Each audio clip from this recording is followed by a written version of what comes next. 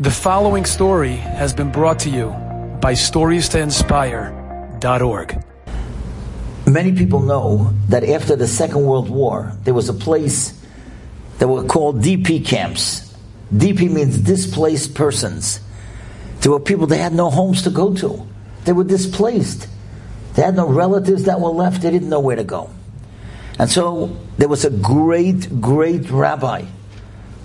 He was the Kloisenberger Rebbe. And Rahman al-Islam means God should protect us. He lost his wife and 11 children. But he also came to the DP camps. You know why? To give chizuk, to give encouragement. And just like Rabbi Volba did in Sweden, Rabbi Halberstam, what he did was he put together in a building a girls' school, and another building he put together a boys' school. And the kids were getting revived and getting back some of their enthusiasm for Torah and for Judaism. But there was one boy, his name was Meshulam, who came from a religious family, but he lost his parents and his siblings. And he decided he didn't want any more connection with Judaism. And people tried to talk to him, but he wouldn't listen. And then what happened? Somebody went to the Rebbe and said, you know, this boy Meshulam, he came from a very religious family, and he used to be religious himself. Maybe the Rebbe could speak to him. So the Rebbe said, of course, let him come in, I'll be happy to speak to him. Now they told this boy Meshulam that the Rebbe wants to speak to him. Now of course he didn't want to speak to the Rebbe because he knew what the Rebbe would try to tell him. But how could you not go to the Rebbe? The Rebbe was the tzaddik. So he came and he decided that he's only going to give one-word answers. And he's not even going to look at the rabbi. He comes inside. The rabbi says shalom to him. Shalom aleichem. He said, you're Meshulam, right? He said, yeah. He said, you're the son of Banish.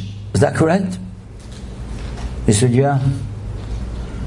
Then the Rebbe says to him, I heard you used to be a big masmid that used to learn very diligently. He said, yeah. And then the Rebbe said something to him that shocked him. He wasn't expecting this. The Rebbe said, you're angry, right? He looked up at the Rebbe. He wasn't expecting that question. And the Rebbe said, I know why you're angry. Because they took the best ones and they left you. He said, I feel the same way. They took the best ones. They took my wife and my 11 children and they left me. And me and you are the same. They took the best ones and they left us. And the Rebbe started talking how he missed his wife and his children, and that he was the one that was left. And the Rebbe started crying, and he put his head on Meshulam's shoulder, and he held him, and he said, they took the best ones, and they left us. That's why we're so upset. And all of a sudden, Meshulam, his heart opened up, and his emotion burst forth, and he started crying together with the Rebbe. And Meshulam told me the story. See, Meshulam eventually grew up and he lived in Baltimore, but he had a relative here in Kew Garden Hills, and I met him just a few blocks away from here. He told me they cried for 25 minutes straight, and all the Rebbe kept on saying was, they took the best ones and they left us. And then Meshulam told me that after 25 minutes the Rebbe kissed him on his forehead and he wished him well. And he told me that that night was the first night that he said Kriyat Shema in 5 months. And so I remember sitting in the kitchen with him, just a few blocks from here. I said to him, Meshulam, you got to tell me, what was the difference to the way everybody spoke to you and how the Rebbe spoke to you? And he said something that I will never forget. He said, everybody spoke to my head, the Rebbe spoke to my heart. And that's why he changed. And that's how you give a compliment. And that's how you validate someone.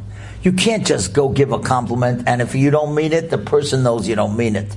And it's worse.